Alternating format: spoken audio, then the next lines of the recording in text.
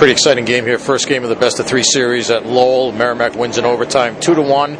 And joining us, the warrior of the game, Ludvig Larsson, scored the game-winning goal late in the first overtime period. Well, I guess, first of all, Luddy, take us through your goal. What happened? Sammy battled through the middle neutral zone, and he grabbed the puck, and I think it was going one-on-one towards the D. They're trying to cut in. I think the D got a stick on the puck, and it bounced out right to me. I'm coming down towards the left side of the net, and luckily I scored. You guys had a lot of shots in overtime, a lot of good chances. Was the strategy any different in overtime, maybe to work extra hard to make sure you got pucks to the net?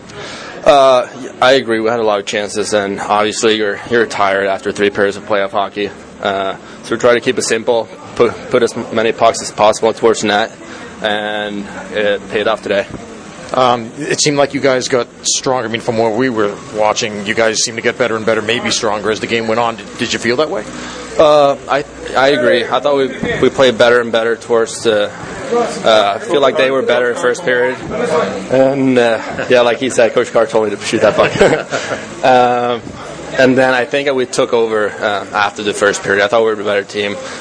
Second, third, and most of the overtime. It was late in the third period where you guys actually ended up tying the score, but like I said, it seemed like you were getting chances there. It seemed there was some point in the third period where all of a sudden it seemed like you guys ratcheted up, another gear or something, realizing, hey, we got to score a goal to tie this one up. Yeah, I think we did, but at the same time, I feel like they felt like they had a 1-goal lead, and they tried to play on that 1-goal lead.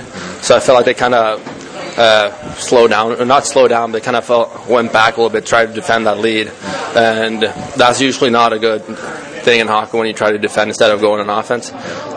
So that opened up more chances for us, and a nice play with Seens and Henning on that goal. Yeah, what was the feeling on the bench when you guys saw that happen, when that puck finally went in? Because it had been a while. You guys had played almost 2 full games against Hernberg and not been able to beat him.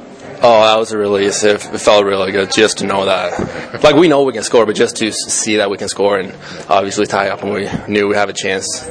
Maybe go to overtime, and I had a very good chance in the end, too, and I could have scored. So it felt good to kind of owe up to the team after missing that chance. Did you think that maybe, going back then, talking about finally getting that goal in and feeling like, okay, we finally beat them, did that maybe, was that one of the reasons maybe leading to all the chances? Because besides the shots on goal in overtime, I thought you guys were, all of a sudden, you guys were on the balls of your feet. You guys were really in there being aggressive. Yeah, we were definitely going, and we were going on the bench too. But guys were going, and we're excited. And we kind of had this feeling that we're coming after them, and they were kind of on their heels, and it just is real good for our confidence to get this win to kind of know that we can beat them here in Songas. You've had some big wins. You've had some overtime game winners, but is this the biggest goal you've ever scored?